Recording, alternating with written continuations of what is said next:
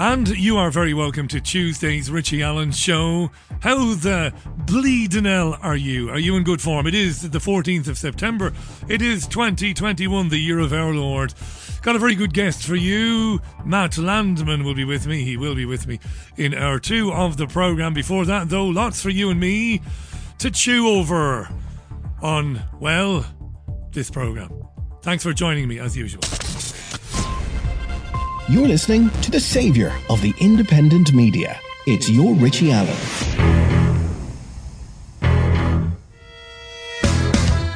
It's the Richie Allen Show. Broadcasting live on richieallen.co.uk and multiple platforms around the world. And now, here's your host, Richie Allen. Yes, the man behind the excellent film Frankenskies, Matt Landman, will be with me a little bit later on in the programme. There is a sequel in the pipeline. Frankenskies 2 will be out soon enough. We'll talk with Matt. We'll talk to him about that and much more besides in an extended conversation in the second hour. You know by now, but I'll tell you every day anyway, to join in with the chat, go to richieallen.co.uk. It says comment live at the top of the page. It is self-explanatory. Comment live. Big thanks, by the way, to Hayden Hewitt, my great mate, my colleague, for helping out with the website yesterday when it crashed. It bloody well crashed, so it did. Hang on. I'm adjusting my chair as I speak with you. Thanks to Hayden, as usual. Do check out altfeed.net. Go to the Altfeed show on YouTube. Always excellent, interesting commentary. And what's the word I'm looking for here? Editorial.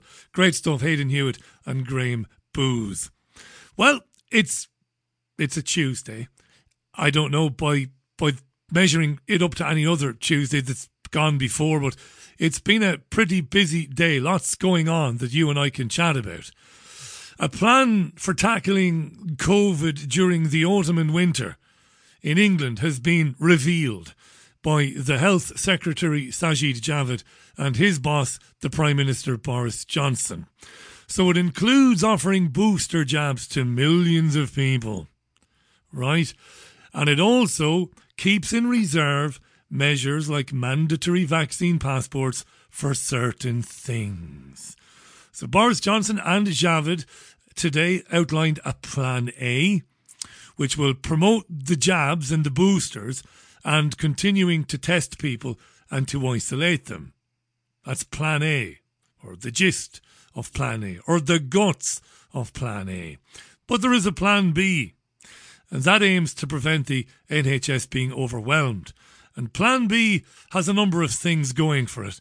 We'll hear about them in a moment. Johnson emphasised how smaller changes might have a bigger effect thanks to the jabs. Okay? So they said that more harmful economic and social restrictions would only be considered as a very last resort. That's what they said. Plan A. Let's hear a little bit of Javid, that is Sajid Javid. Do you fancy a little Javid? The pint-sized health minister. He was talking about the pillars of defence against COVID in the House of Commons this lunchtime.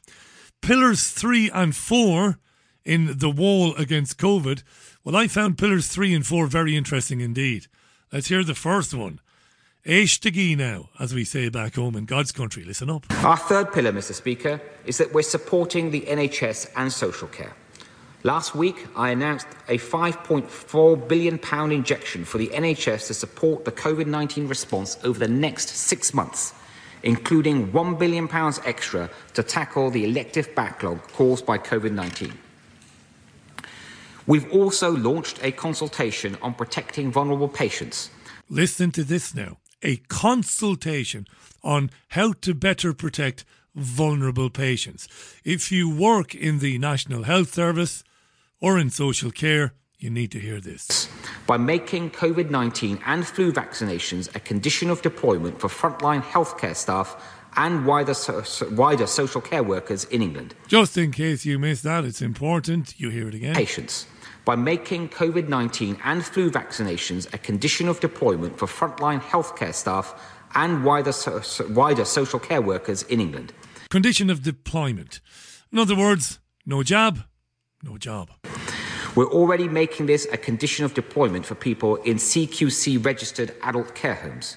And although we are keeping an open mind and we won't be making a final decision until we fully consider the results of the consultation, I believe that it is highly likely that frontline NHS staff and those working in wider social care settings will also have to be vaccinated to protect those that are around them, and that this will be an important step in protecting those at greatest risk. No jab, no job. He was speaking, you've seen the dispatch box, so he's looking directly at the opposition party, the main opposition party, the benches of the Labour Party.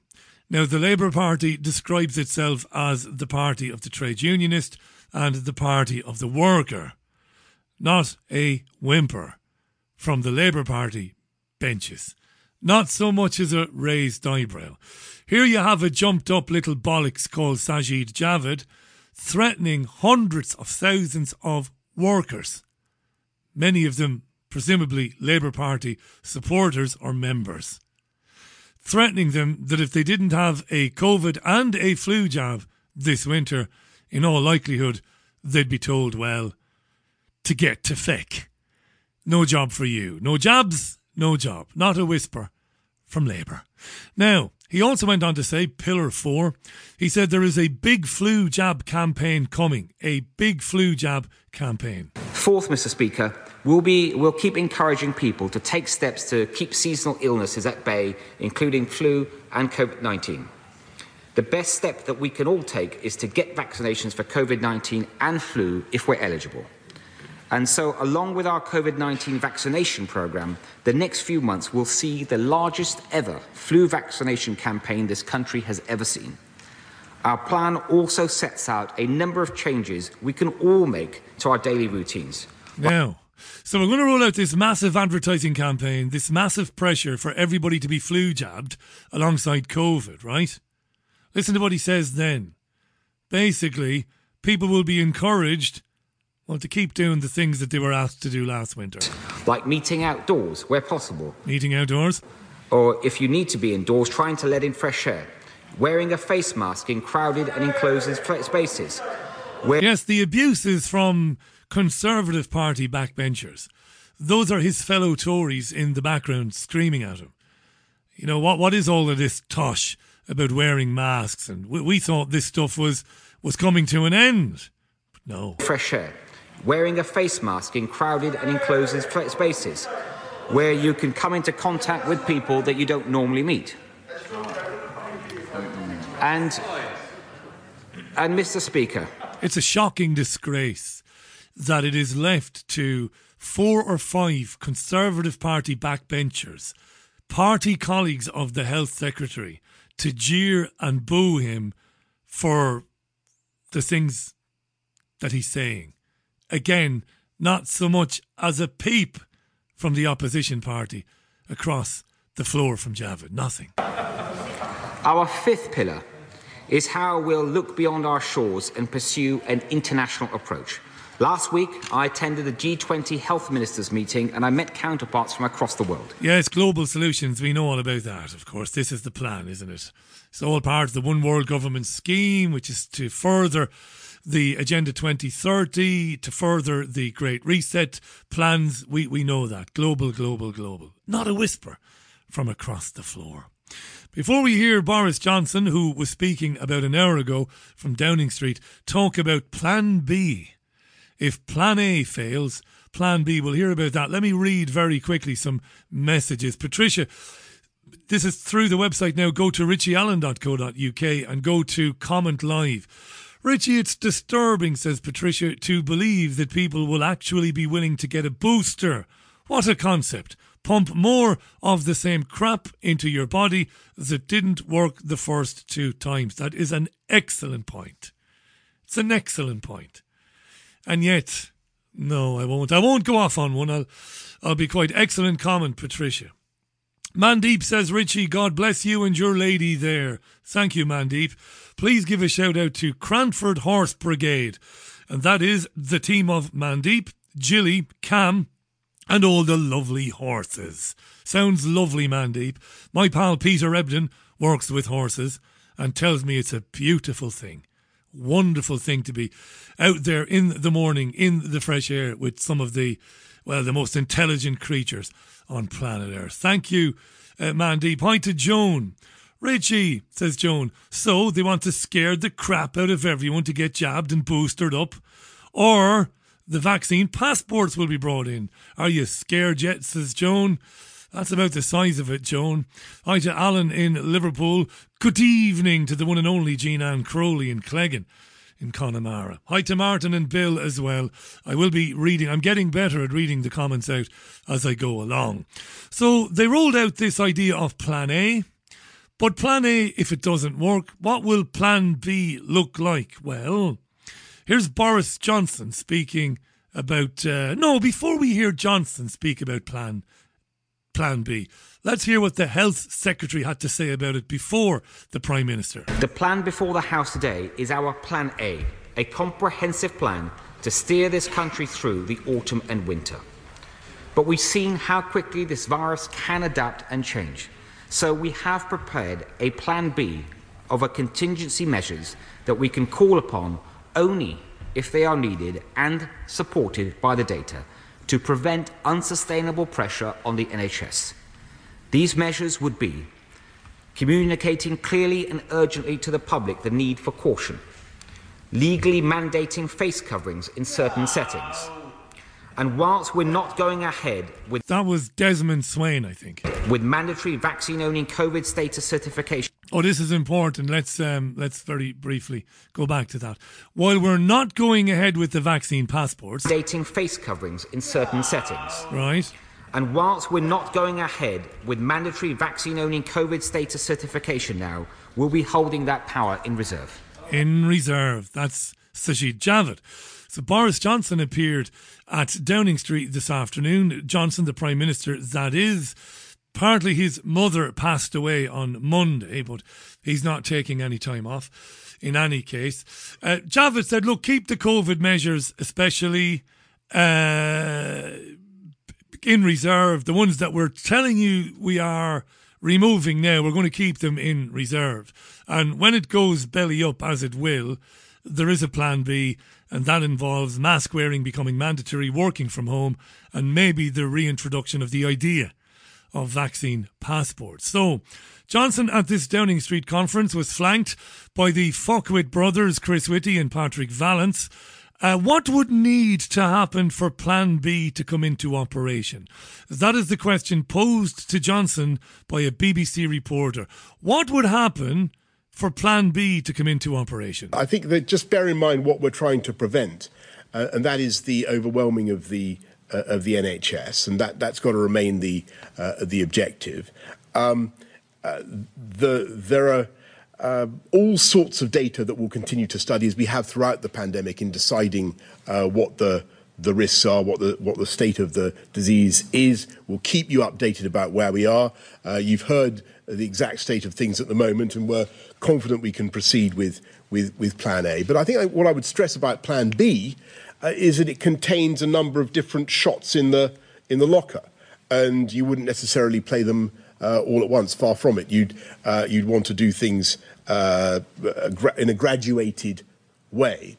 And I just emphasise what I think Patrick has said many times, that we're now in a situation when, because so many of the population have some degree of immunity, smaller changes in the guidance, smaller changes in the way we're asking people to behave can have a bigger impact, and a smaller tilt on the tiller, if you want, can affect a bigger change in the direction of the pandemic. Johnson there speaking to a BBC reporter on what would need to happen for Plan B to be introduced to stop the NHS becoming overwhelmed, which it will be. And I've explained this in at least 100 programmes in the last 18 months. The NHS will be overwhelmed this winter, and it won't be because of COVID-19, whatever that is. It won't be. The NHS is overwhelmed every winter, over a 30-year period. The bed capacity in the service has been reduced by more than half. Thousands and thousands of doctors and nurses have left. I read in the Telegraph today, they are, depending on who you believe, they are short somewhere between 10 and 50,000 doctors in the health service. It is inevitable that they are going to scream at some time in October, maybe, if not maybe early November. They are going to scream from the rooftops that they are overwhelmed by COVID cases and by flu cases, and we are going to need to reintroduce all of these measures again to prevent the collapse of the service. It is inevitable, and it is mendacious in the extreme. It is a massive, massive lie. But I know this is going to happen. It isn't just speculation on my part or my opinion. I know this to be true because it happens every year. Yeah. Let me read one or two more comments and we'll move on to more from that press conference. Layla says, Richie, I am a mum to 3. None of my kids will be having the toxic experimental gene therapy crap. They are not responsible for the paranoia of neurotic adults. My children are not responsible for the paranoia of neurotic adults, let alone not needing to take that shite. It is madness. Alan Tracy says mandating is not lawful, totally unenforceable. Alan, you need to wake up and smell the primroses, mate. It doesn't matter whether it is unlawful or not. Various conventions, various treaties that this country signed up to, they don't matter, man. It doesn't matter. They will insist that care and health workers have these jobs, and when they don't, they will fire them. And no courts of law will come to the rescue of the workers in the NHS who will lose their jobs. Forget laws. Nobody is going to win through this by relying on the rule of law. It's something I've been very animated about in the past, and I'll be animated about it again today. Where's that goon, that truther, that fool, that mortgage dude who said he was going to get Matt Hancock in court late last year? We're 12 months on. Where's that doctor in Europe, or not that doctor, that lawyer who's taking people to court over the PCR tests? Where are these court cases? That's right, they're never going to materialise. And I don't take, it's not triumphalism from me. I don't play that game of ha ha ha ha ha. I don't do the Nelson Muntz thing. Ha ha. I don't do that. But I'm right. And you know I'm right. Stop talking about the law as a means to end in this nightmare. The only thing that will end this is if enough people come together, not to Trafalgar Square, to stand there listening to Piers Corbyn or anybody else, but collectively enough people say, no, no more. We will open our businesses. We will go where we want. We will ignore your bullshit. Civil disobedience. That's how it'll end. But saying that, oh, they can't enforce the vaccine mandates, well, of course they can. And they will. Of course they can. And they will. They won't do it to me. I'd starve. Now, I'm lucky enough I'm self-employed. I would starve before I would accept that shit in order to be allowed to care for somebody or to work as a janitor in a hospital or whatever. I would starve. I would starve. But that's me. I'd basically beg on the streets for enough money every day to buy a litre of Bacardi, and I would drink myself into oblivion before I would take that shit. But there are many who have children. They have very expensive mortgages. They have, again, the children's well-being to look out for, and they're not in that position, and they will find themselves, many of them, not wanting the poison, but they will feel that they don't have any choice. They will take it anyway. I'm very passionate about the law. And Alan, I don't know you, Alan. I only know your name through the website. I don't know who you are. But I'm not having a go at you specifically, mate. Just the idea that we can go to court with these people. It's been tried and it's failed. Now, at the same press conference today, they spent quite some time lamenting the fact that there remains 5 million unjabbed adults in the UK, allegedly 5 million. I know some of you don't believe them when they say they've double jabbed 81%. I know you think they're exaggerating, and you might be right. I don't know, right?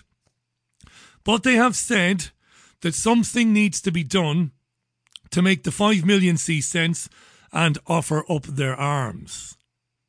Now, the media, whores, useless whores, every one of them. Just listen to ITV's political editor, Robert Peston, speaking of whoremongers. Chris Whitty, the England's chief medical officer, had displayed a slide this afternoon, which claimed, the slide demonstrated, that the numbers of people coming to hospital with COVID is 4 times the rate that it was this time last year. And death numbers, the numbers of people dying within 28 days of testing positive for COVID, the deaths are going up as well. How very strange. 4 times the number of people are going to hospital on Tuspedale, as we say, Oscuelga on Tuspedale, 4 times as many as last September, and the deaths are going up as well. Now, a journalist, dear listener, a real one, would have said, look, Chris Whitty, you extra from the hills have eyes, you ugly bastard. Jesus, the doctor must have given your mother a slap in the delivery room. Whitty, do you think we are fucking idiots? The number of people of all ages who have received a COVID-19 vaccination, age 16 and over, not all ages, age 16 and over, it's 81.2% of the country. 81.2% of over 16s are double jabbed, according to you. 90%, Whitty, of the nation has COVID antibodies, according to you. How is it that you're standing there with your stupid fucking slides and telling us that we're in trouble and that hospitalizations are 4 times more than they were last year? How can that be possible? What's the point in the jabs then? You baldy bastard. That's what Robert Peston should have said. Did he? Did he, Eckers like? This is what he said. As your chart showed, numbers going in hospital are 5 times what they were a year ago. 4 times actually. Deaths are 5 times what they were a year ago. And as you pointed out, we're about to get colder weather. We're going to be indoors more. Kids are going back to school. What is the argument for not taking mild suppressive measures now? Wanker! Wanker! Excuse me, it's language unbecoming of anybody who claims to be a professional broadcaster. And I mean the apology. Wanker! Wanker! That was the question he asked when he was given one question by the Prime Minister. The question he chose to ask wasn't, you fool, Whitty, you double jabbed the bejesus out of everybody in the country. Now you're talking about boosters, despite the fucking jabbing, despite the mask wearing, the social distancing and all of that other bollocks. You're now standing there and telling us that even more people are going to hospital. This is a nonsense, man. Come clean. Whose pocket are you living out of? Is it Gates? Is it Fauci? Who is it? You fucking shill. That's what he should have said, Peston. Instead, he asked him, why don't we take some measures now? How does he sleep at night, Peston? How does he go to bed and sleep at night? It's disgraceful, isn't it? Isn't it sickening? Isn't it sickening that you would call yourself a journalist? That fucker will be in Santa Ponza in a few weeks' time with his fucking wife and kids, and somebody will ask him at the pool over a San Miguel, what do you do for a living? And he'll say journalist, and his nose will poke the guy in the fucking eye. Nobody should call themselves a journalist who asks a guy who stands there and tells you cases and hospitalizations are going up. The only question is, what the fuck have we been doing then for the last 12 months? You ugly bastard, Whitty. Ugly. Offensively ugly. Horrible. Standing there. No, Peston says, I tell you what now, shouldn't we be putting some measures in now, should we? Peston, eh? Jesus Christ. Oh, yeah. Wow. Oh, Christ. I'll tell you what I'll do. I'm going to take some Jamiroquai. Jamaraki. I'll calm down and then we'll go somewhere else, I think. This is the Richie Allen Radio Show, 25 minutes past 5. Can't Eat from Jamiroquai on your Richie Allen Show. The Richie Allen Show features doctors, scientists, academics and researchers who have been banned by the legacy media. Support Richie now by making a financial contribution at richieallen.co.uk. 28 minutes past the hour. Tomorrow is the 7th birthday of your Richie Allen Show. Tomorrow, the 15th of September. It was Monday, September 15th, 2014, when the programme debuted. It was the very first one. It'll be 7 years tomorrow. That's good, isn't it? Thank you for being there for most of the 7 years, those of you who have. Now, there is a problem with the website because the traffic to the comment live page is a bit mental. So for some people, they can't get on that page. They get an error message. My great friend and colleague, Hayden Hewitt, is selflessly, as per usual, working on a patch, and hopefully he will get something up and running. But the traffic to the website during the programme is crazy, really. I don't mean to brag, but it is. Now, your man was out today.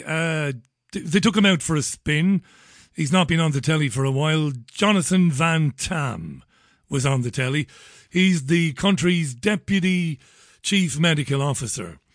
Now, he was on telly this morning with a guy called Lim Wei Shen from the Joint Committee on Vaccination and Immunisation. A proper pair of plonkers. They were talking about the plan for booster jabs. As Patricia said in Zurich, who'd be crazy enough to have a booster jab when the jabs they've had are seemingly useless? I agree with Patricia. But yeah, they were on this morning to talk about the boosters and who would get them and when. Asher, 'twas gas. Jonathan Van Tam, was asked by a reporter this question. Professor Van Tam, there are some who are worried that boosters, or the booster they get, won't be the same as the original jab. You know, for some, they would have gotten a couple of Pfizer jabs, and now they're being told they might be giving a Moderna jab. So some people are worried. Why shouldn't I get the original jab for the third time? Why would they give me something else? Not to worry, says Jonathan Van Tam. I have seen, sit in on all the JCVI meetings as an observer. I've seen the data they examine. I would be perfectly content as a 57-year-old and as a healthcare worker to be boosted with either a half-dose Moderna or a full dose of Pfizer. I really wouldn't care which. What kind of fuckery is this? You know, I said that if you refuse to ask these people questions at any stage, they become emboldened to talk absolute horse shit like this. As a 57-year-old and as a healthcare worker, to be boosted with either a half... Let's just hear this again. This is wonderful. Perfectly content as a 57-year-old and as a healthcare worker to be boosted with either a half-dose Moderna or a full dose of Pfizer. I really wouldn't care which. That is just the truth. That's the truth, says JVT. I'd be happy if they gave me a little bit of Pfizer, a bit of Moderna, if they shot me in the arse with a little bit of the Johnson & Johnson, and if they made me swallow a glass of the AstraZeneca. I just couldn't give a shit. That's the truth. They're mad, these people. They're insane.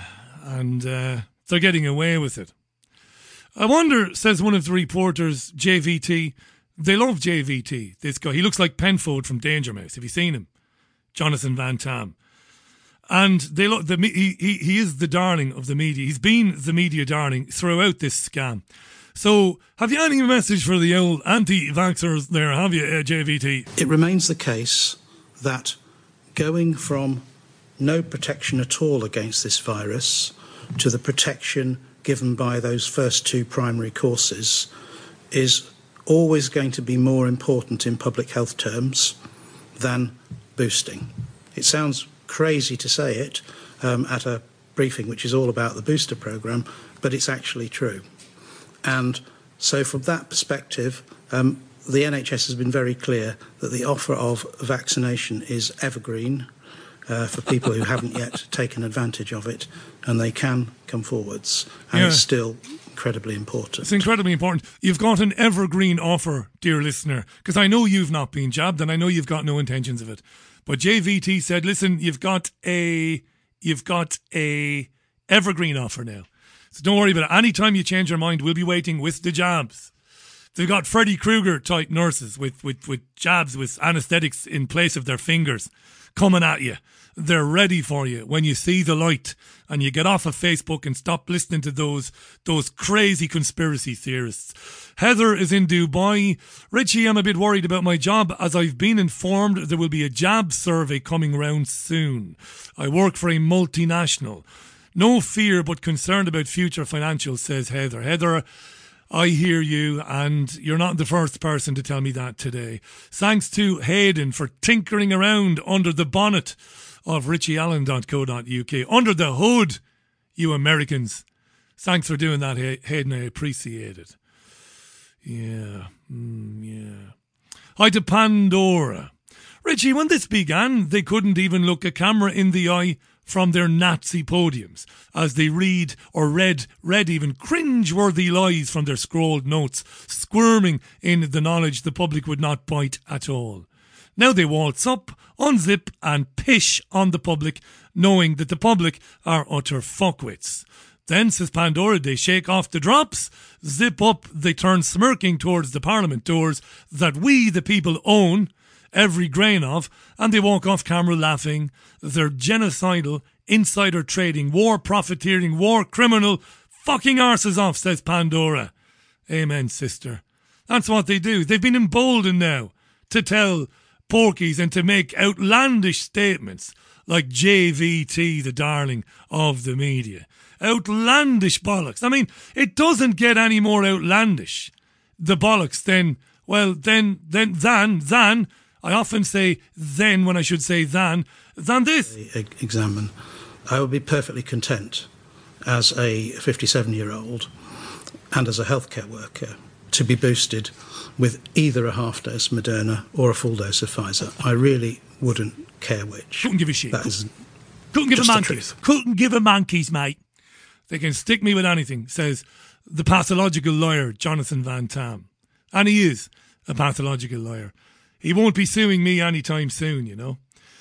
This is your Richie Allen show. Now, I did tell you that he was sitting next to Professor Lin Wei Shen, who heads up the Joint Committee on Vaccination and Immunisation. Professor Lin Wei Shen.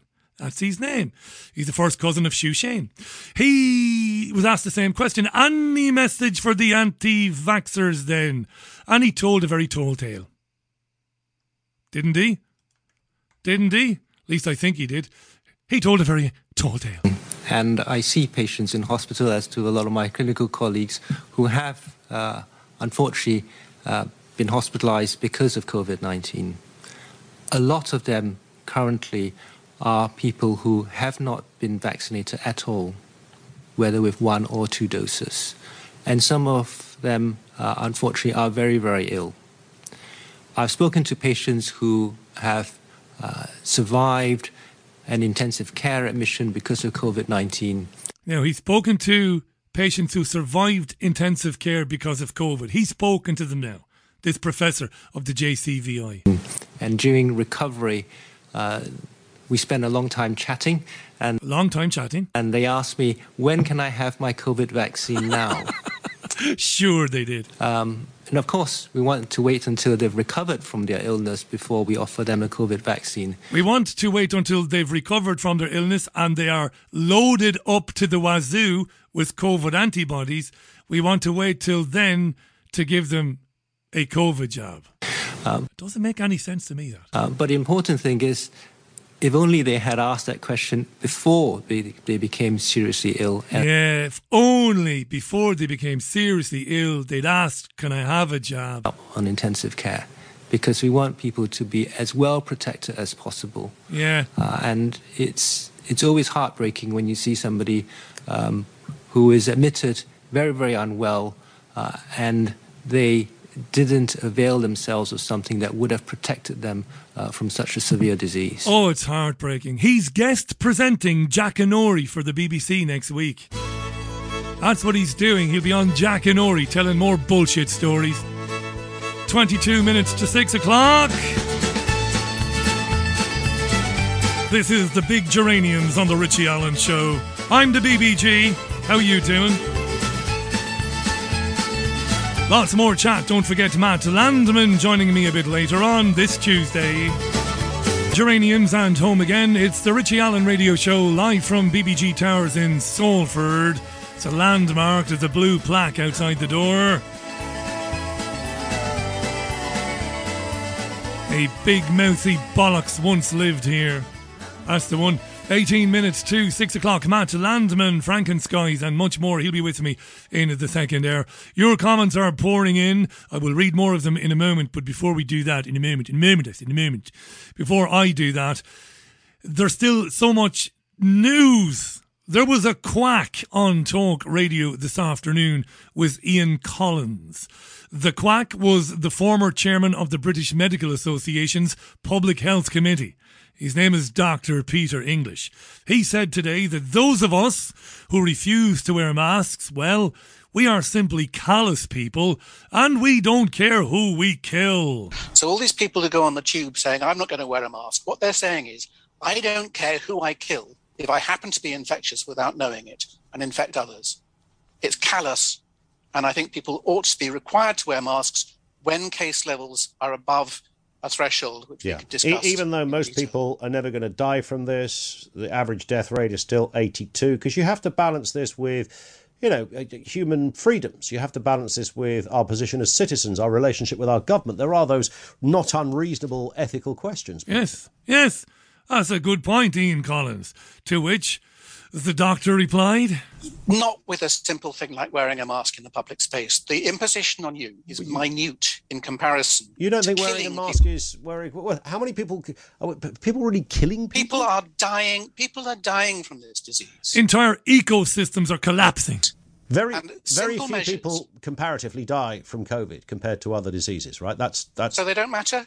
No, nobody's suggesting they don't. Did you hear the ad hominem attack by the witch doctor to Ian Collins? Ian Collins never said they don't matter. Ian Collins is talking about perspective. But you always get an ad hominem attack from these goons, don't you? They play the man, not the ball. They don't matter, but what I'm arguing is there is a balance, surely. They don't matter enough, the balance of doing something simple like wearing a mask when you're in a crowded space. On that basis, we could just all stay indoors then, couldn't we? We could extend that logic and just say, let's stay indoors. Well, to save even more people based on your own logic. Yes, that's right. Ian Collins, too. This dipstick from the BMA, nil. At least that's how I see it so far. It went on. Nonsense. If you wear a mask, you can still go out, take part in society, do all the things... Take part in society. ...things you would normally do. You just wear a mask. But you could be really safe and stay indoors. You could be then you kind of 100%. If you are vulnerable, if you're a person with a blood cancer or chemotherapy or with an immune suppression problem, you probably will make that decision. I know lots of people who don't dare travel on the train these days with the tube because they are susceptible. If we knew that other people were going to wear masks and take care not to spread the disease if they've got it, then some of these people might feel able to participate in society again. It's the people who are, and there are lots of people who are vulnerable and susceptible. It's not just saying 2 or 3%. If you look at all the people with conditions that make them susceptible, there are a lot of them. And those people are having their lives severely constrained because a few people saying, my civil liberties mean I don't have to wear a mask on the train, even though it might mean that I would infect somebody if I don't. Yeah, right. Bollocks, but anyway. Even if those stats would show that the case you kind of cite, as in killing somebody, would be so monumentally rare in that scenario, we'd have to factor that in. It's partly rare at the moment because people are still taking the behavioural changes that the experts talk about. People are still modifying their behaviour. So people who are at risks are constraining their lives. They are not travelling on the tube or the train because they feel at risk, and that's happening a lot. Tough shit, Paddy. If you feel that you're at risk of brushing up against somebody on a tube, that you might catch something from them and you might become ill, well, there's no hope for you. Tough shit, Paddy. It's the way it is. If you want to go and live the rest of your life in fear because you believe you're vulnerable to a respiratory infection, well, you live like that. Don't expect the rest of the world to revolve around you and wear masks, which we know can do extreme harm to the wearer. No, thanks, I won't wear a mask, no. But I'm vulnerable. I couldn't give a fuck. I couldn't give two fucks that you're vulnerable. I couldn't care less. Don't use the train then. You're in the minority.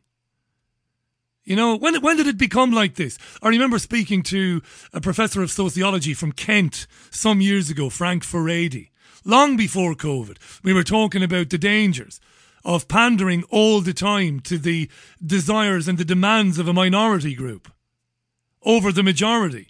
And where that inevitably leads, it leads to fucking totalitarianism. I'm not unsympathetic to people that have got conditions that make them vulnerable to infection. Of course I'm not. But nature selected you to have a problem with infection. So if you choose to stay indoors during the flu season, that's fair enough. That's your mitigation. That's your right to do that. But don't tell me that I've got to keep away from my fellow man, that I can't go to work, that I must close down my fucking business, that I must walk around wearing a mask. That could do me, as I said, any number of harms. Because you're vulnerable. Tough shit, Paddy. When they come asking for my mortgage next month, where will you be? Yeah, that's right. It only works one way. You know, this social conscience works one feckin' way. Yeah, you wear a mask and you don't go to work and you lose your money and you spend most of your nights tossing and turning because you're worried about your mortgage to protect me. But when you're getting thrown out of your fucking house by the sheriff, I'm not going to be there for you. Take your vulnerability, stick it up your arse. That's life. That's what all the people say. Right? It's life, isn't it? I'm particularly susceptible to infections. As somebody who's had bronchial problems his entire life, what mitigations do I take? I've never smoked a cigarette, never will. Never smoked a joint, never will. I keep myself very fit. I don't expect people to walk on eggshells around me because I'm vulnerable to infections. Madness, this world we live in, it's mad. And the fact is that part of the reason for the low death rates at the moment is that there are so many people who are making behavioural changes, changing what they do in their life, unable to participate in society, unable to contribute to tax revenues by going to see shows and things, eating out. They won't do it, or because of they the don't mask. feel safe. Because other people aren't wearing masks when it would be a trivial imposition to them, but it could be really serious to the. But they're not wearing gloves either. They could be touching handles and seats and all sorts of things. But we know that this disease is almost entirely airborne. Just wait till you hear this now. Wait till you hear this. What he says next proves the point that Ian Collins made earlier. It proves my point. Collins says, well, you know, touching surfaces and stuff. Listen to what he says. And seats and all sorts of things. But we know that this disease is almost entirely airborne. All the fuss we made earlier on in the pandemic about not touching things and washing our hands carefully, it's had benefits in less food poisoning and that kind of thing. But it's really made hardly any difference at all to transmission of COVID. All that stuff we banged on about for a year, about not touching people, about cleaning down surfaces, about washing your hands 572 times a day, about using hand sanitizer. That was bollocks, says this guy Peter English. The only good that did was maybe to drive down incidents of food poisoning. That was just arbitrary shit that we just made up. This is an airborne infection and, forget about the hand washing. This was at lunchtime. By 3:30 this afternoon, Boris Johnson was telling people to continue washing your hands and using hand sanitizer. Liars. Every one of them.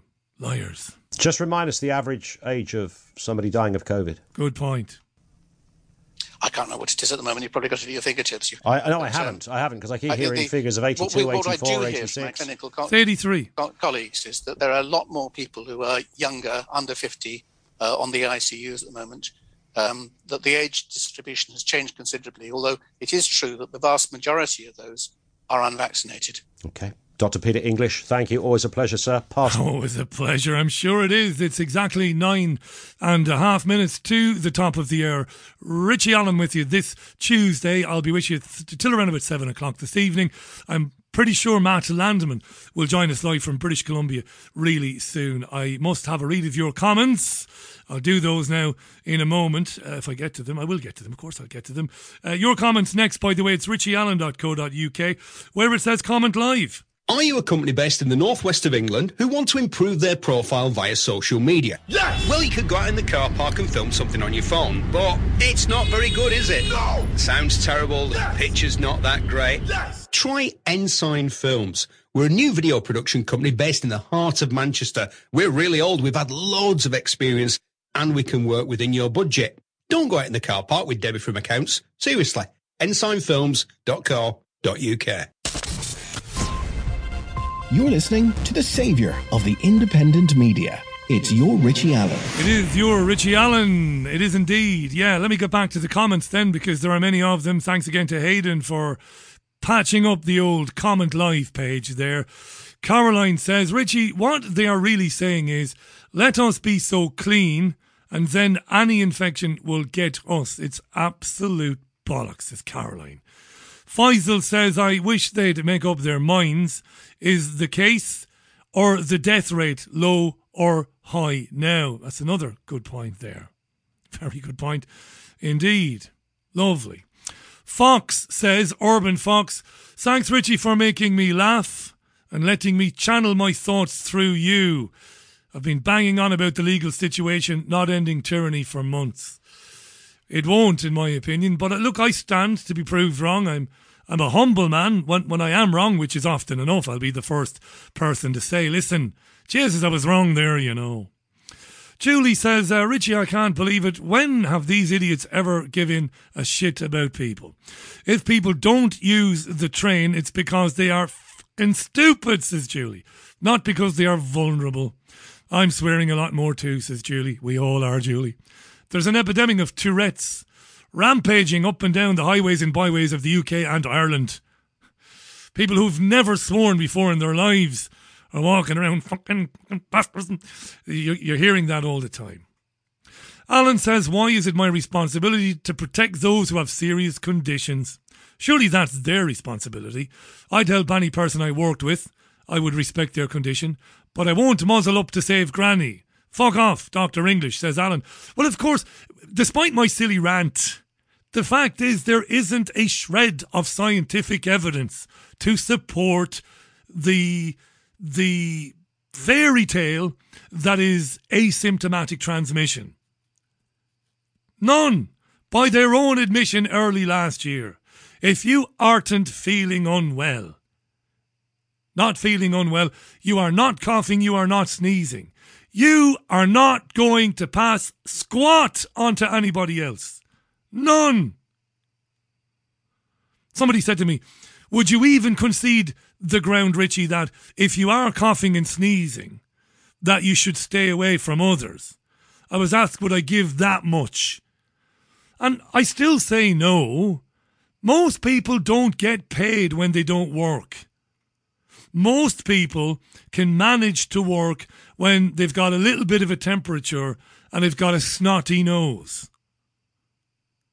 Very difficult for those people who can work through the fever and the snotty nose to stay away lest they pass on their germs to other people. So I would say no, do what feels right for you. Simple as that.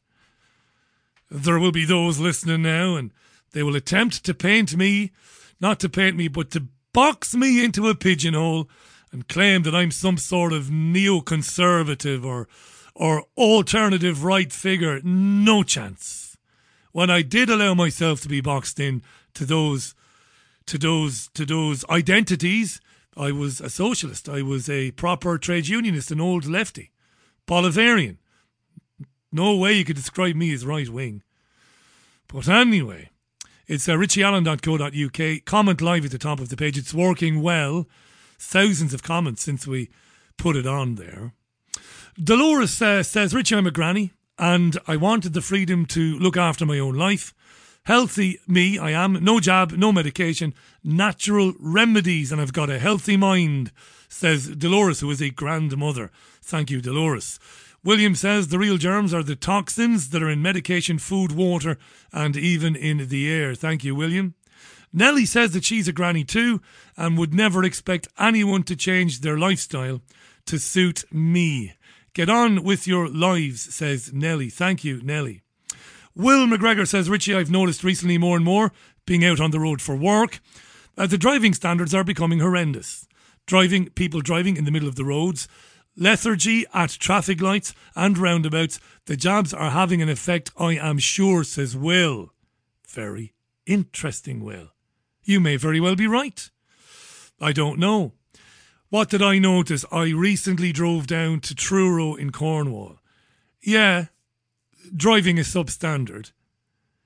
And I don't want to be pontificating. I don't want to give the impression that I fancy myself as an outstanding driver. I'm a very attentive driver. I always drive within the speed limit. I don't see the speed limit as a target. I'm happy driving at 55 miles an hour in the left-hand lane, driving my old Renault Megane estate. I've trained myself never to do anything without looking in my mirrors, because I've always had this fear that I'll lose concentration while driving and change lane without looking, which is what happens a lot on motorways. So I'm an attentive driver. And I'm a calm driver. I'm not one for beeping the horn and screaming at people. I did it once. I'll be the first to admit that. Some years ago, I would get a bit annoyed with idiots on the road, but not anymore. I don't allow it to bother me one bit anymore.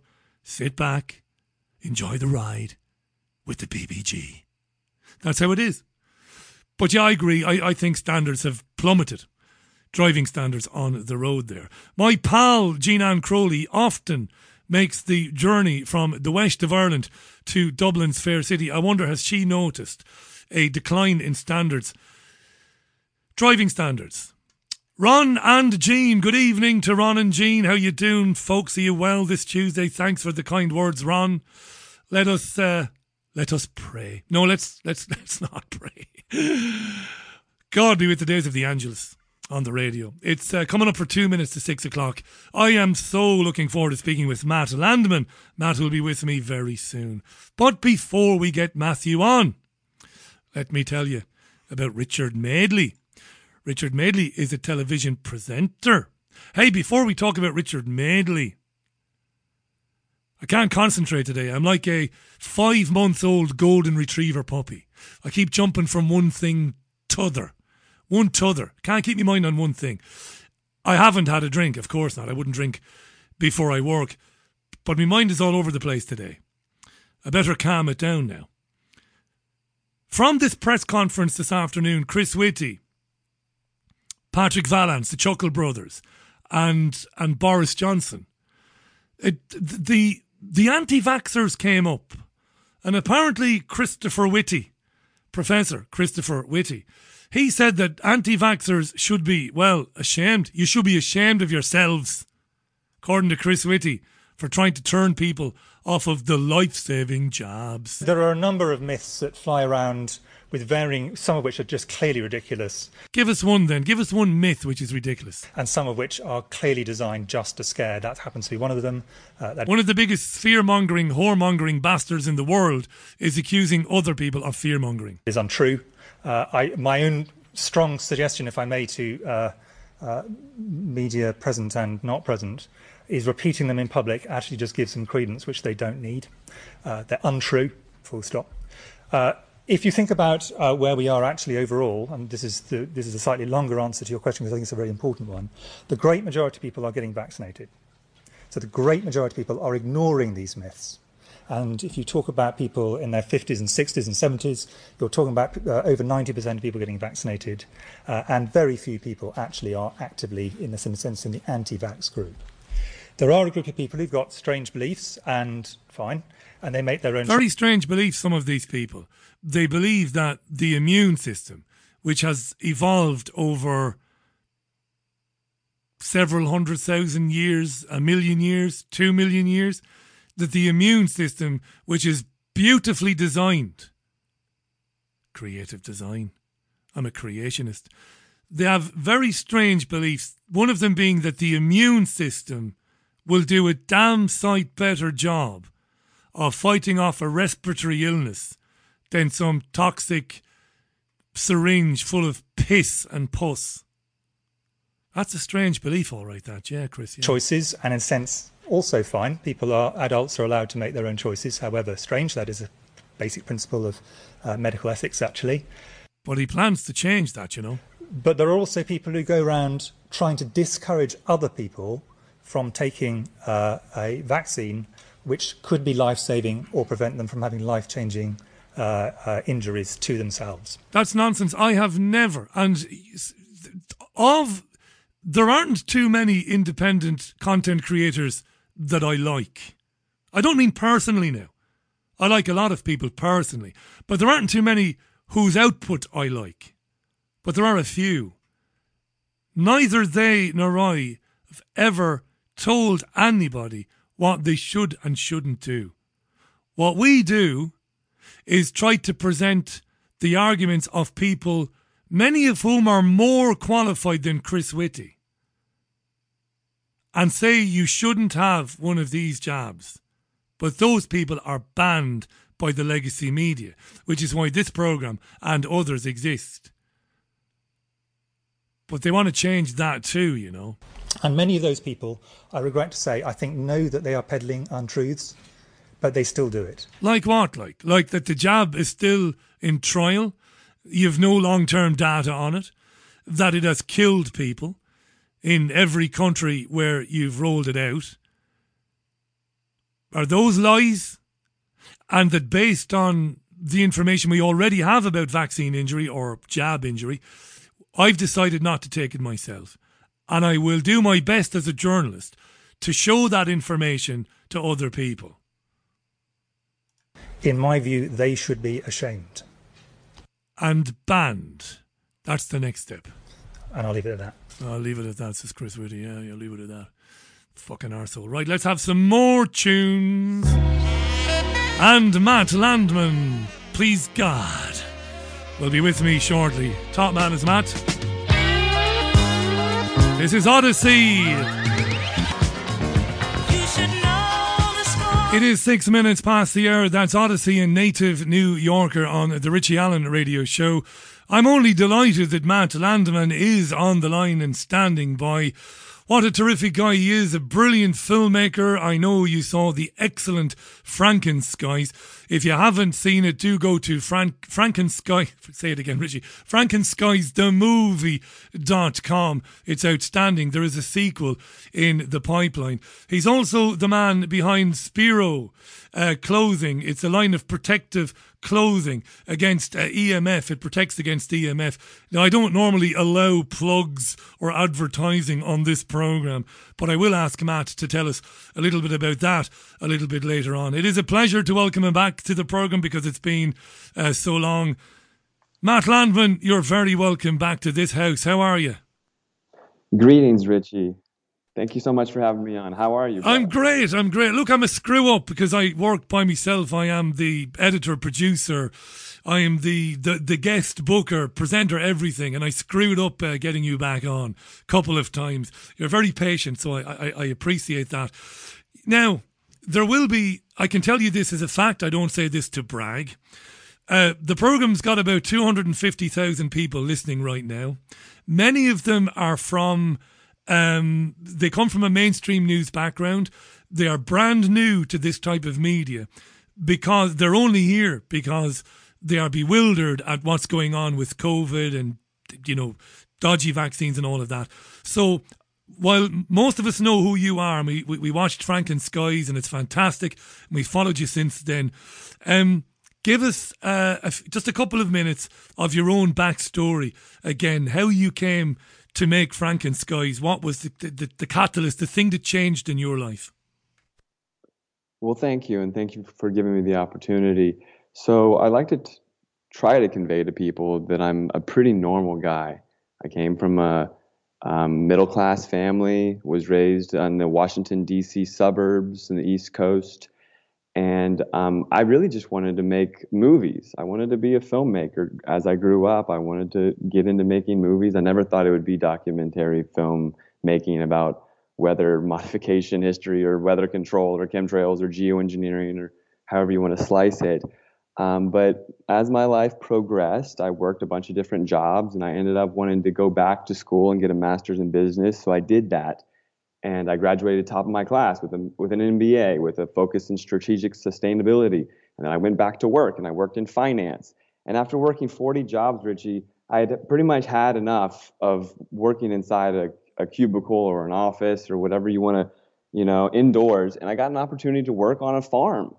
So I said, why not? I lived in a really rural area where I went to school in the Pacific Northwest in rural Northern California. And I took the opportunity and I worked on an organic farm and I learned so much. Even on the first day, Richie, I learned so much about different varieties of apples. There's thousands and thousands of varieties of apples around the world for sale. I didn't know that potatoes in the ground grew potatoes. I didn't know a potato was a seed for potatoes.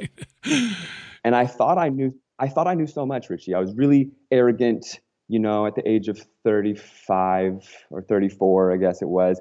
And I was full of myself. But when I started to learn how little I knew, it was a very grounding experience. And I started getting connected to the elements, the sky and the ground, and learning about earthing and all this stuff. It's actually really important. But what I witnessed on this farm was weather modification, And once I started sounding the alarm on it, after I learned that it had a nefarious agenda behind it, no one knew anything about it. No one. My friends, my peers, they didn't even have a reference point.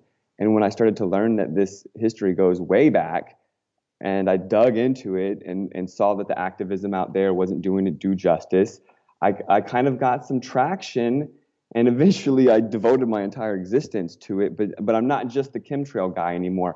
Truth is a frequency, and on that frequency of truth, there are all these other truths. So it's all encompassing, and I've taken a holistic approach to it, and I've got websites and conferences and this new clothing line, and I'm doing a lot. So thank you so much for having me on and giving me the opportunity to tell a little bit about myself. Brilliant, absolutely brilliant. And the film is excellent. People should see the film. We'll talk about the sequel in a moment. I remember thinking of you last year when this shutdown or lockdown kicked in and nobody was travelling anywhere. There was a period of a couple of weeks, maybe more, when nothing was going on. And here in Greater Manchester, in Salford, in the UK, I was out early one morning and it was a bright morning and the sky was covered in what I believe to be chemtrails.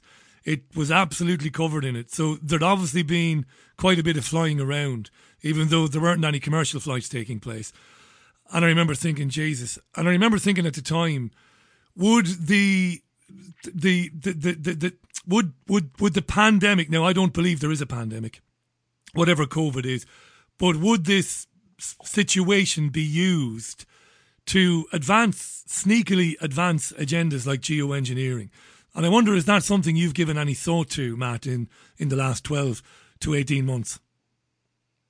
Oh, for sure, definitely. And especially as these new words start coming into the vernacular, into the consciousness. And as if lockdowns weren't bad enough, now they're talking about climate change lockdowns, brother. Like, this is a new thing. And I never thought that my mission to bring light to the lacking of transparency and scrutiny in the sky, I never thought it would end up coming to this, where we might be locked in our homes because of global warming, which is it's a rabbit hole in and of itself. But that just like the COVID unraveling, the global warming unraveling ends up being more agenda than anything. It's a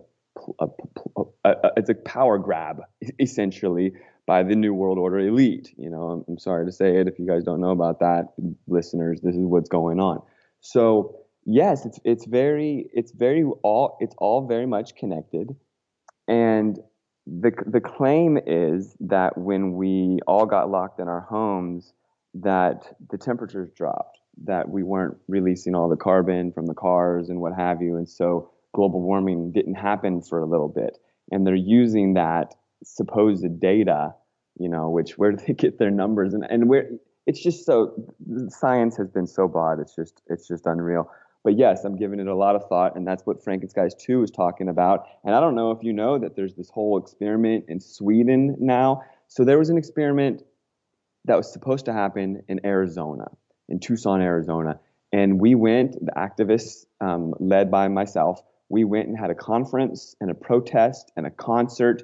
And the whole state of Arizona was aware of this experiment to dim the sun with Bill Gates and this David Keith, he's a Harvard professor. And they want to spray different chemicals in front of the sun to see which ones supposedly work best to dim the sun, because supposedly we need to dim the sun to save us from global warming.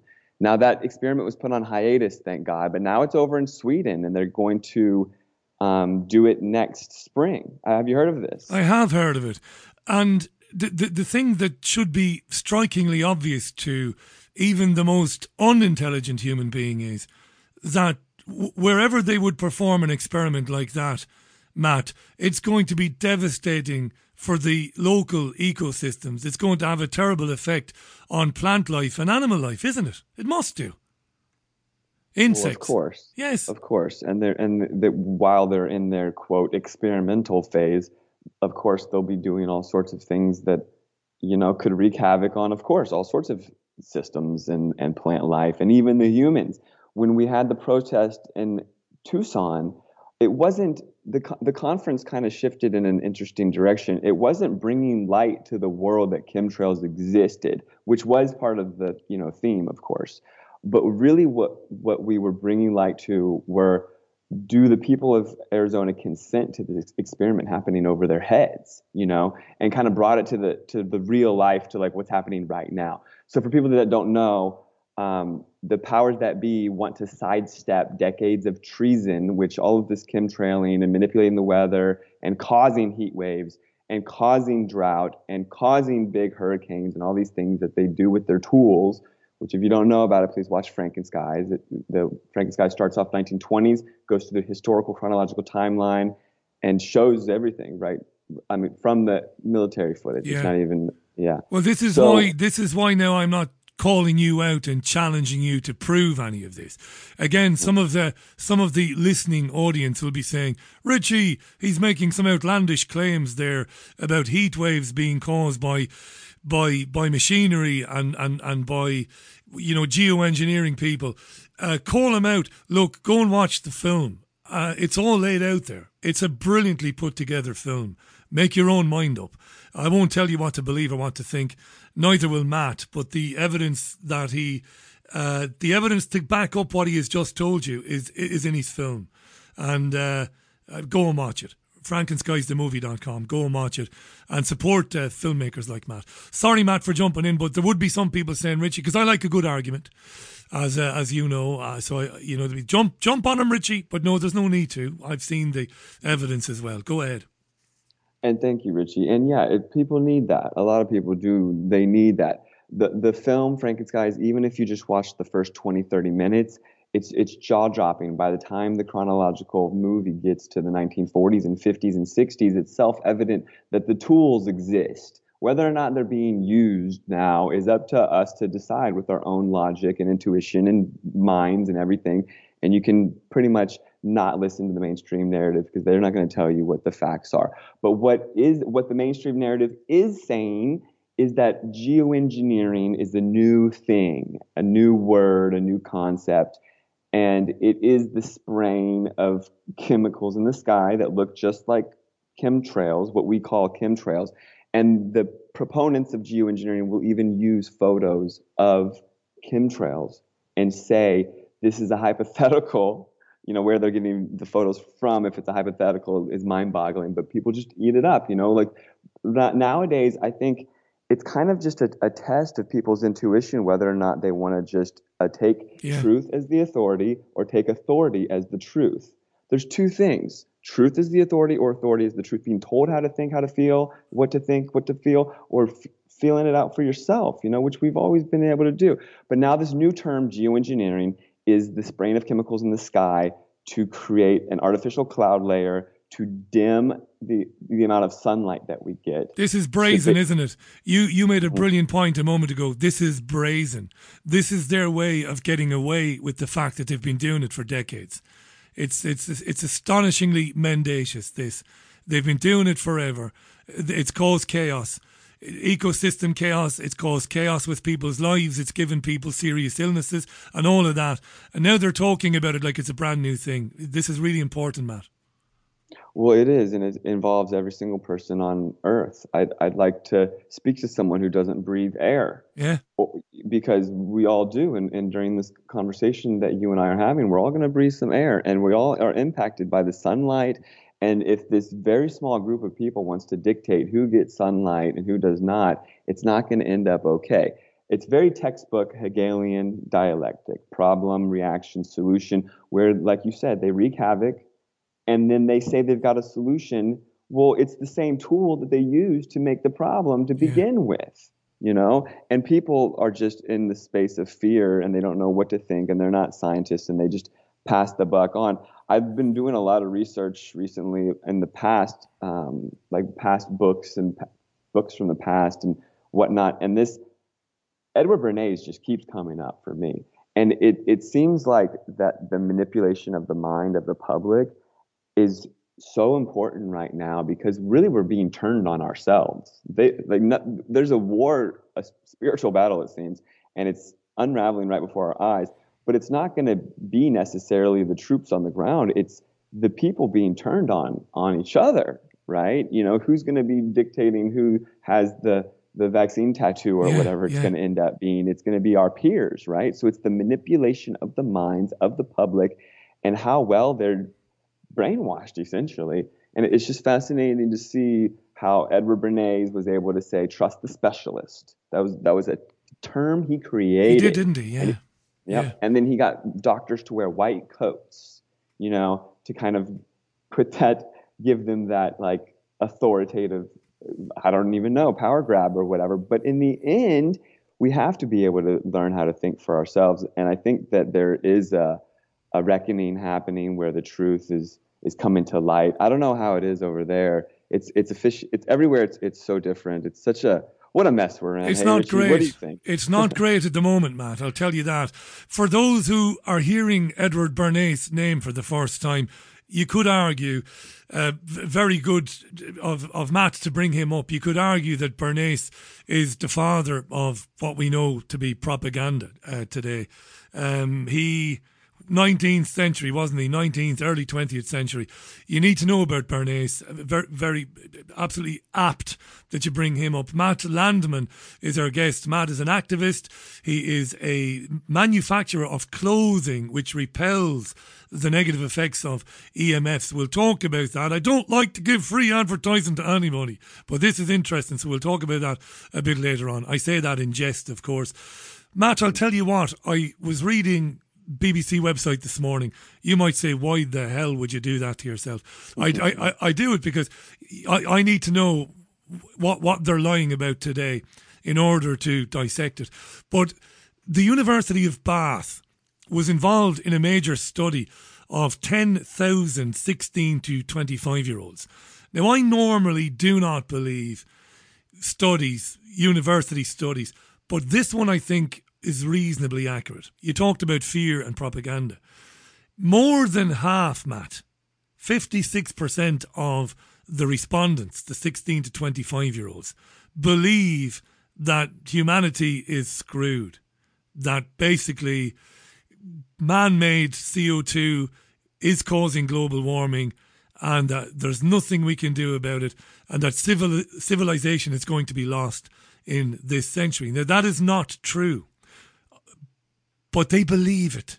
And the fear is genuine. I don't know if you've experienced that yourself, but here I know that the youngsters are terrified, Matt. It's deep programming. And I too read the propaganda machine, and my friends ask me, what do you do? Why would you do that? And I have to know what the brainwashed people out in the world are thinking. I have to know what the flip side is saying, and especially when they're talking about geoengineering and this and that. So Edward Bernays was Sigmund Freud's nephew. He was able to convince public municipalities to put fluoride in drinking water. He was able to bring bacon into the American breakfast as like a staple. He was hired by the bacon people. He was hired by the tobacco people to make tobacco sexy. The American Dental Association and fluoride in him. And if you just see the psychosis. But one thing about the BBC is they oftentimes lie too. So sometimes when I see these surveys, I'm like, are they just telling us what they want us to think? That they want us to think that we think that we're screwed. They want us to think that everyone's totally brainwashed, because a lot of people out in the world, when I'm out there passing out my flyers about chemtrails and Frankenstein's the movie, and I keep it really short and sweet with people nowadays, especially during this pandemic or whatever, the pulse of humanity, a lot of people think and know that it's nonsense, that it's BS. The thing is about the light and the dark is the darkness is stupid. And the more that they show themselves, the more that people start to see the light and see what's really going on. And this big reveal recently with all of the propaganda and the 99.9% survival rate and all of this nonsense, I think people are waking up en masse. And so the propaganda machine is doing their best to convince everyone that no one is waking up. So that's just one thing. But also, a lot of people are totally brainwashed and buying this global warming thing. They're stuck in fear. So fear is a very powerful frequency. And while in fear, we're very easily susceptible to further manipulation. We're like sponges when we're stuck in that zone. So they get us there with obviously this COVID and everything we've been going through. And then it's like hook, line, and sinker. We can get spoon-fed the rest of it, which is now this geoengineering push, which is really sad. Have you ever seen the movie Snowpiercer? No, there's the film, and they made a TV series too, didn't they? About the train, about the long train where people have got people. The last of humanity is living on a train. Is that the one?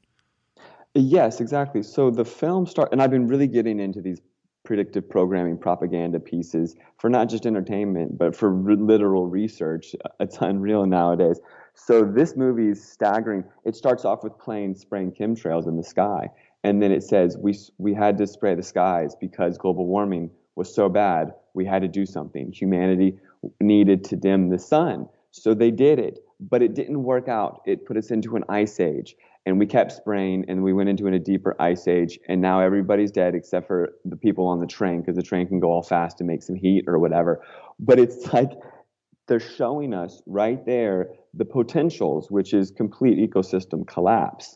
And they're walking us through it. But because we're in fear, not everyone, that's what's so empowering about the truth is based in love, and you can snap out of it, and you can see everybody with their masks on, with their eyes darting back and forth, and they're scared to death. And if you learn about cortisol and taking care of yourself and health, and I mean the facts behind it all, if you learn that it's all nonsense and you can actually laugh at it all, I mean it's like a war zone going to the grocery store, though, brother. It's really getting intense where I'm at. So I'm trying to figure out exactly what to do and how to do it. But to motivate humanity to come together on the same page of geoengineering or chemtrails is real, and we need to talk about this in a logical fashion and not dim our sun. They're taking us a step in, like they're jumping. Like, this is what science does. It's like these premises that they assume are already true. Like the scientific community, they say, "Oh, well, this is true, so now we have to do this." Yeah. You know, yeah. It's like because they claim that global warming is true in the way that they say it, which is anthropogenic, man-made. Our exhalations of carbon in our cars and whatnot are creating a greenhouse effect. Richie, not anybody even knows what the number one greenhouse gas is. And I know I might have said it on your show a couple of years ago, but do you remember? I do remember. Remind us. Water vapor. The number one greenhouse gas is water vapor. So when you see a smokestack, a power plant, or whatever, and it's releasing water vapor, or there's steam coming off of a lake from a hot day or whatever, and clouds are being formed, that creates a greenhouse effect way more than any methane or carbon dioxide or whatever. Also, when you watch the movie Frankenstein, the U.S. Air Force is learning how to manipulate the weather. And what do they use to seed clouds? Dry ice. Dry ice, which that's right. which is what? It's frozen carbon dioxide. Frozen CO2, yeah. Yes, they've been dumping CO2 in the atmosphere. It's not even problematic, in my opinion, oh dear. But also, let's talk about sea level rise. I've lived at 0 sea level on the beach. It hasn't changed. There's nothing changing. There's islands that are having sand wars, and erosion is a real thing. But the fear mongering that they claim, the Al Gore movie, he said that we'd be underwater by now. That's right, by now. That's right. He made claims and dates, and he promised something that never happened. All the while he's in the movie, Frankenstein's also pitching this scenario, talking about it, normalizing it, bringing it to the public eye. And they want to create a debate, yes or no, on geoengineering, which ultimately they'll say, well, we have to do it because we're so scared or whatever. But they shouldn't even be to the point of yes or no on geoengineering, which, to understand, everyone, geoengineering is outfitting thousands of planes and drones and aerosolizing aluminum. They won't tell you right now it's aluminum. They'll tell you that they want to test a bunch of chemicals, and they're experimenting with variable sizes of nanoparticulate aluminum. They think aluminum is going to work really well, but they won't tell you it yet. But it's in everyone's hair and blood and in the trees and in the rain, and they've been spraying it for decades. And in the bees. And in the bees.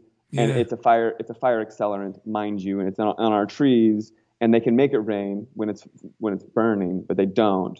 They just make wind. There's a lot going on, and that's going to have to get unraveled in Frankenskies 2. I've got frankenskies2.com as well, so if you want updates. Is that the number 2 now, or the word 2? It's the number 2, is it? It's the number 2, yeah. And Richie, I, through a lot of trials and tribulations, was able to finally buy frankenskies.com. So that's a blessing. It'll just forward you to frankenskiesthemovie.com for now. But it's good. It's good. It's better. Oh, yeah. It rolls off the tongue better. Frankenskies.com. The writer, the director of that brilliant documentary, Matt Landman, is live on the line. It's exactly 29 and a half minutes to the top of the hour. This is really important stuff. I can't say that strongly enough. It's really important. Is COVID the appetizer for the entree, which is climate change? Is it? Is everything now going to shift towards, if there is a transhumanist agenda, if there is an agenda to reset the way we live, to merge us with technology, to bring in a social crediting system, to make the planet a virtual prison, will climate change then be the big vehicle to drive that agenda forward, do you think? I do believe so. And you took the words out of my mouth when you said prison, because the way that we're being trained to put on the mask, take off the mask, get injected with this, do this, lock in your house, do this, they're creating a prison mentality where the population of the world is being told by an authority of some sort, whoever it is, the WHO, and eventually it'll be, who, this Klaus guy or something, but they're being told what to do, and people are doing what they're told, which is, lock yourself in your house or whatever. Right now it's because of the seasonal cold or whatever we want to call it. But eventually I think it'll be because they claim, yes, climate change and what have you. And that's part of the whole agenda, the smart meters. The smart meters monitor everything that's going on in that house because they're going to make sure you don't leave that house eventually. You know what I mean? It's really deep. And layered, and I can't stress it enough that it's all coming down the pipe. We have to protest and bring awareness to the geoengineering. So just to finish, what they want to do is spray the skies all at once, all the time, everywhere, and gray out the skies with aluminum, where it'll always be gray, morning, day, and night.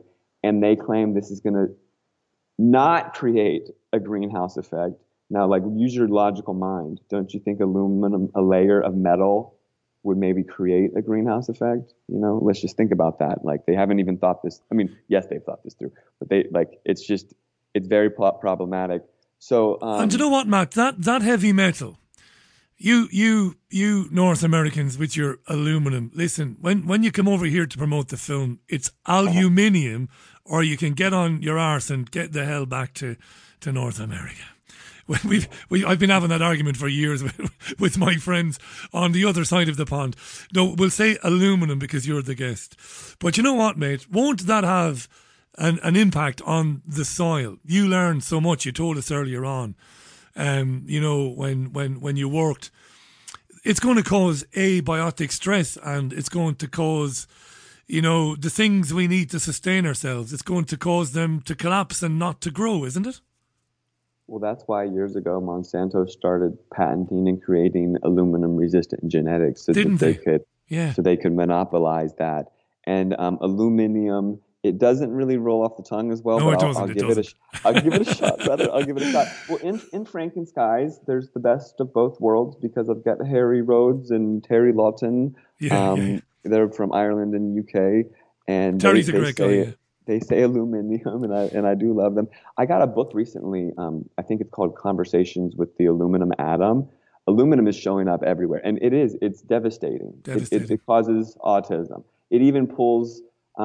So fluoride comes from the aluminum melting process. So fluoride and aluminum like to bond together and cause chemical reactions in your brain when they get in your bloodstream together. So those two are toxic together. Two chemical reactions in your brain, fluoride and aluminum. So you don't want either of those in your system. But the aluminum, yes, it makes the soil overly alkaline, which doesn't seem like bad, but it is. It's overly alkaline soil messes everything up. It also disrupts the tree's ability to uptake water. So the trees are embedded with aluminum, which aluminum oxide is a patented fire accelerant, as are the barium salts. So two of the primary chemtrail constituents are fire accelerants. Hence California. And Spain, Australia. Spain, southern Spain, or parts of Spain, I should say. This is, and I've got to say, by the way, I'm not here to endorse Matt. I can't say what is true and what isn't true. When Matt says in Frankenskies, and as he continues to say in the work that he's been doing since the film came out, when he says that these programs are going on, I believe him because I've seen the evidence through him and through one or two other people I've met over the years. So I believe, I'm not telling you to believe it as the listener, but I believe it to be true. I believe they are manipulating weather events. I believe they are convincing the children of the world that these events are because of man-made CO2. And my big fear, Matt, is these young men and women, not so young, some of them, but in a few years, Matt, they're going to be running things. In fact, they're going to be running everything. And they will believe this implicitly. They will believe it. They won't be lying. They'll be wrong, because you're right, I believe. They won't be lying, which makes them even more dangerous.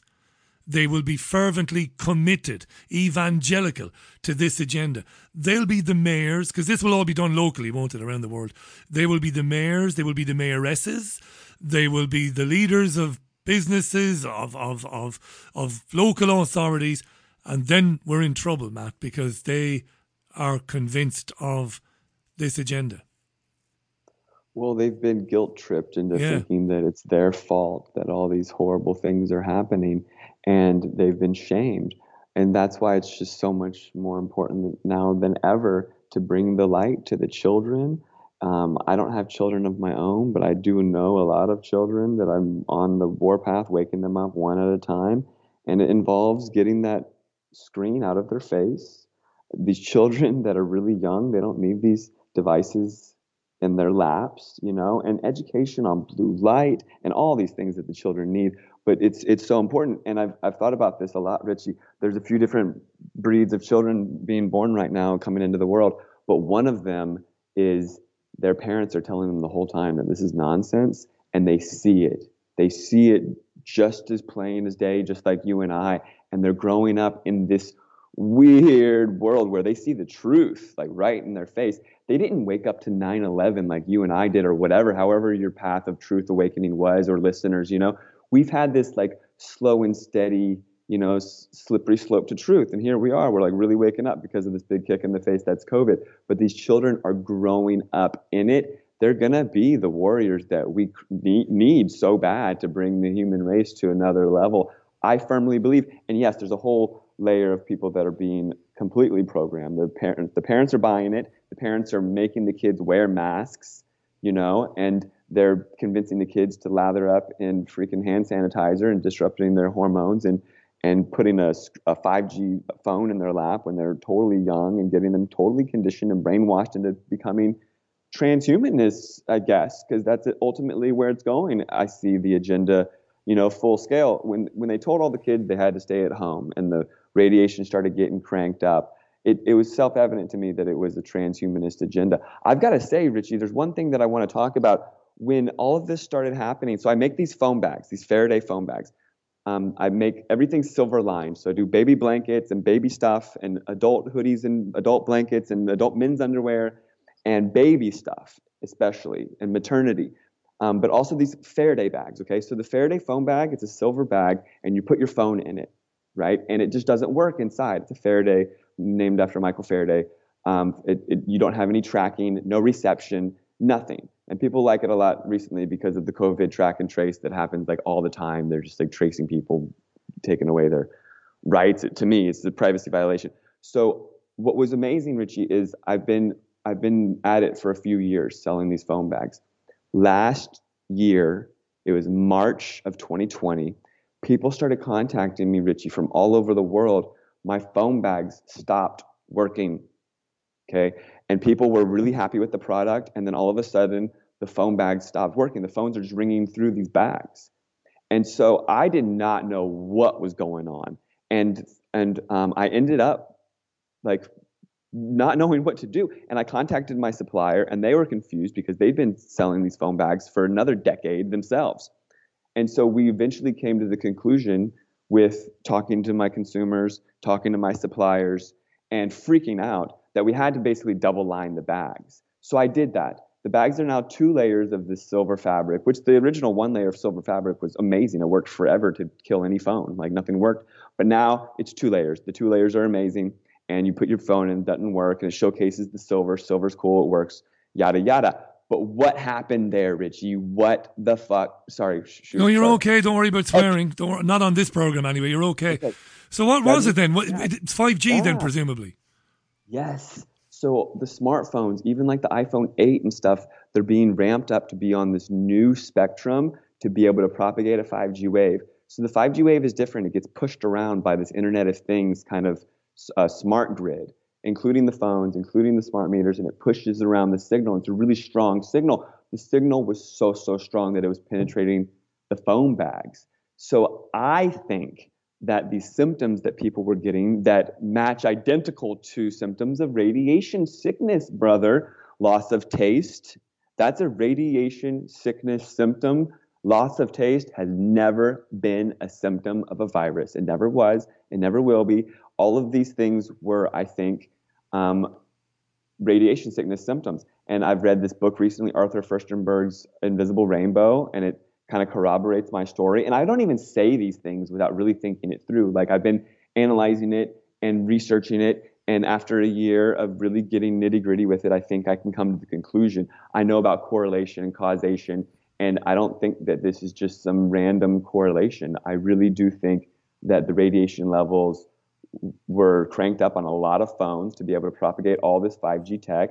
There was also this claim that all of these activists attacked 77, which is a key number in the numerology, like Freemason thing, but an occult number. So 77 towers were burned down in the UK. I don't think that actually even happened. I think that was like a psyop to make everyone think that people who thought 5G was a problem were crazy. We're nuts, yeah. Nut and and I believe you when you tell me that you have given great thought to this before saying it out loud, because you're smart and you know that for the majority of people, I don't mean listening now, but for the majority of people in society, once they hear any mention of COVID symptoms with 5G, because of what they hear on television day in and day out, when they hear that, they immediately think, well, you're just an idiot. I don't mean you, Matt, but anybody who says that.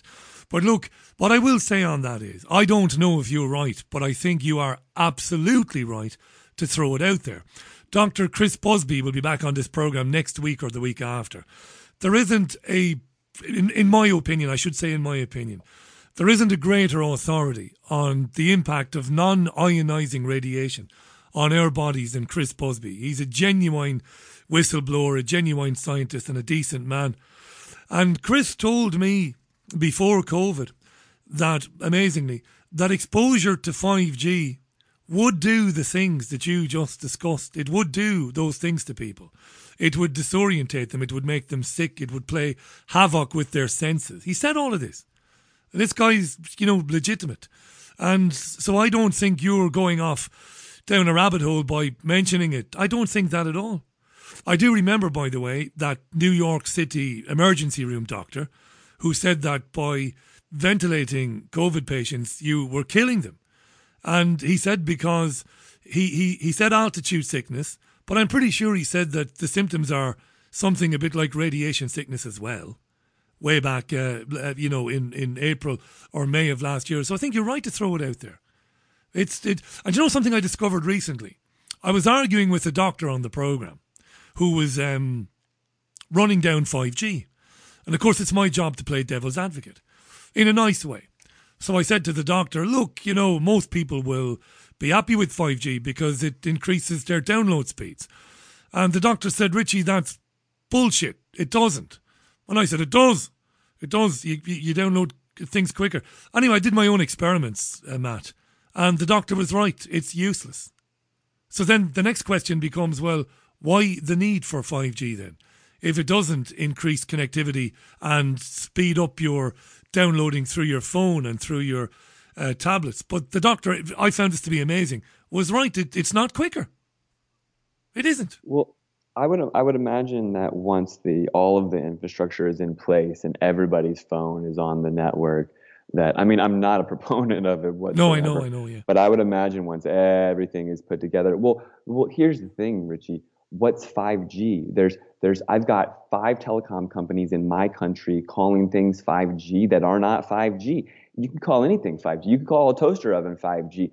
The 5G technology is kind of like, it's a vague term. There's mid-band, low-band, high-band 5G. I did some research on it. So the thing that we're really afraid of is this high-band 5G that's propagating a carrier wave that's in millimeters, like between 1 and 8 or 10 millimeters in size. And that needs an infrastructure of small cells every 500 feet. And as far as I can tell, Verizon is the only one really rolling this out, and they're doing it in LA or something. But I've found out that the telecom agencies have more money, a bigger budget than big pharma, okay? And they're nefarious. Let's be real. Like they put cell towers up at elementary schools, knowing that there's going to be problems. If you trust telecom, I don't know what to say, but just if you're humoring the concept of the 5G making people potentially sick, because what would happen if you're exposed to radiation from your phone of a lot more than you're used to? Your body would adjust over time. So you would show symptoms like brain fog or whatever, and then your body would adjust. And then even though you're next to it, you'd be fine because that's what your body does.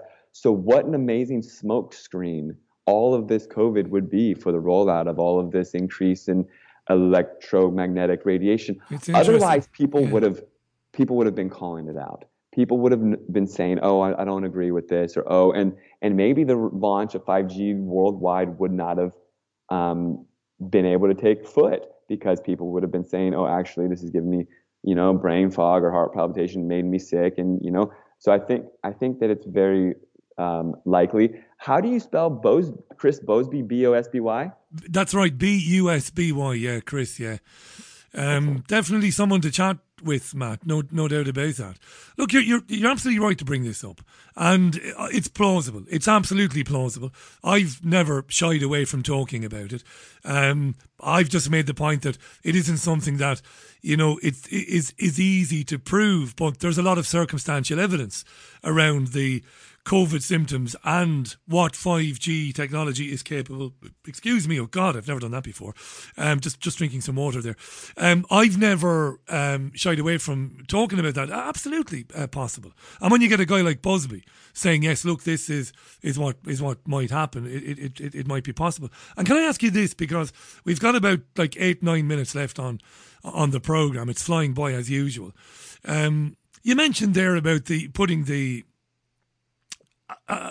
aluminum in the air, which they're doing and they have been doing for years.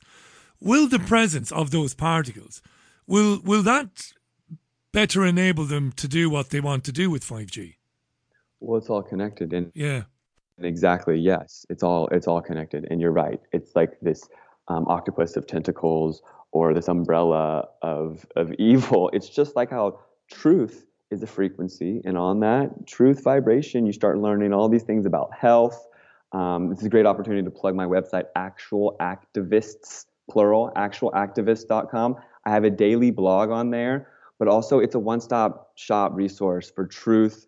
There's an amazing resource section on health, on 5G, chemtrails, fluoride, GMO foods. You know, all these things are interconnected. It's so important to treat your body as good as you can while we enter into this more pervasive world.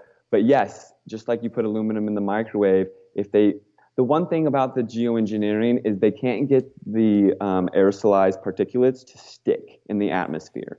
That's their biggest problem. So when they talk about the sulfur, they want to spray sulfur and mimic a volcano. Like that would accurately mimic a volcano by spraying sulfur in the atmosphere. But it globs up and it falls out of the sky, and it actually wreaks havoc on making acid rain, and like it kills people is what they're joking about on the Ellen show with Al Gore. But they've said that they want to spray mirrors, but mirrors won't float. They say they want to spray diamond dust, but diamond dust is expensive. Ultimately, what they want to do is spray nanoparticulate aluminum and zap them with a whole network of ground stations, microwave antennas, 5G, and elevate those particles. But they'll be elevated at ground level, and the connectivity of 5G will be super fast because it'll be air mixed with aluminum, and that's super conductive, right? That makes sense. The problem with 5G is it doesn't make any sense as a communications like carrier wave, because the real 5G, the small carrier wave, measured in millimeters, it doesn't go very far at all. So to understand this really briefly is we carry data on light. It's just light we can't see, but it's still light. Same properties of light, travels at 186,000 miles per second. And so AM radio waves are light that we carry data on, but those radio waves are huge and they can travel to great distance. They're like 100 feet tall. FM radio waves are 10 feet tall, but they can still go really far. Wi-Fi is like 30 centimeters. It's like 1 foot. And it modulates, and it can go through brick walls, and it can't go that far. But the 5G is just so small. But because it's so small, it can have a lot of oscillations per second, and they can carry a lot of data on it. But because it's so small, it can't go very far at all. So they're going to have to make everything integrated, smart meters everywhere, small cell antennas everywhere, illuminized sky, and maybe even illuminized us, which is kind of weird when people start talking about graphene and all this other stuff and what have you. I'd really like it if people can follow me on Instagram. My Instagram's slowly building. It's Spero Gear, S-P-E-R-O, Gear. Oh, and by the way, Spero is a Latin word for hope. In Italian and Spanish, it's I hope, because the goal for the company is to bring hope to the next generation so that the next generation can reproduce and be happy and healthy and have reproductive healthy organs and whatnot. Let me mention the website. Let me mention the clothing website. I wouldn't allow anybody else to do this, but I'm gonna give you a plug. You deserve it. It's SparrowProtectionClothing.com. SPERO, SparrowProtectionClothing.com. Okay, Matt's the global leader in providing EMF protection through clothes. So do check it out. I wanted to ask you a couple of quick questions before time evaporates on us. It's been great catching up with you again, mate. I love having you on. You're absolutely honest. There will be those who say I shouldn't endorse you. I'm not endorsing what you're saying. I'm endorsing you. I know you believe it. And I saw Frankenskies.com. I saw the film Frankenskies. It's on Frankenskies.com. And you didn't put a foot wrong in it, in presenting the evidence that's already out there. You did a great job in it. When can we expect Frankenskies 2 to be available to purchase and watch, and people should purchase it when it becomes available? When will it be out? Thanks for asking, and I appreciate the support and the compliments. And really, like, the best thing about the clothing line is that it brings to awareness that there's EMF radiation all around us, and that maybe we can protect ourselves, and that we can. It's an empowering, inspiring thing to know that we're not just victims. So Frankenskies 2, I would like to have the film show us stopping them in Sweden, And so in June in Sweden, with the controlled opposition of Greta Thunberg, the opposition to the experiment is Greta. And she says that Sweden needs to come together and have governance. So there needs to be a governing body behind, like, who sprays where and when and what have you. But it's all controlled.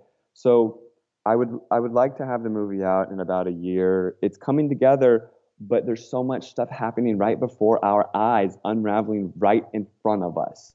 Are they going to launch geoengineering with this experiment? Are the fires going to, all of these things that are happening right before our eyes? And then at the same exact time, I saw that Dubai is using drones and lasers to make rain publicly. Yeah. So is Russia. They're normalizing the launch of their weather engineering. But over here, we're just totally smoked out, and I can't hardly breathe. I mean, we've had like 40 out of 50 days of toxic, smoky air where I'm at.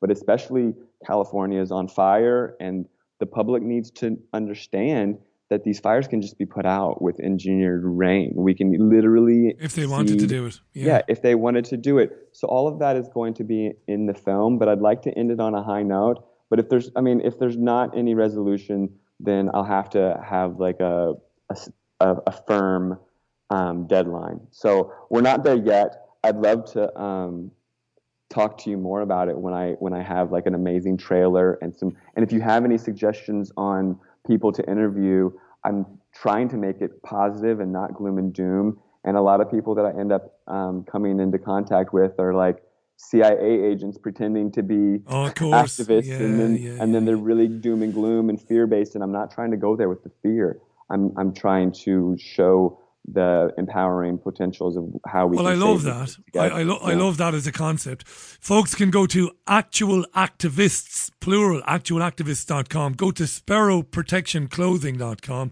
Matt is on Facebook as well. If you put Matt Landman in, you'll find him. Follow him. He's on Twitter as well. Listen, of course, when you're ready to drop the trailer, as you movie people say, obviously you'll be welcome to come back on with me and talk more about it, Matt. I'd be delighted to have you back on.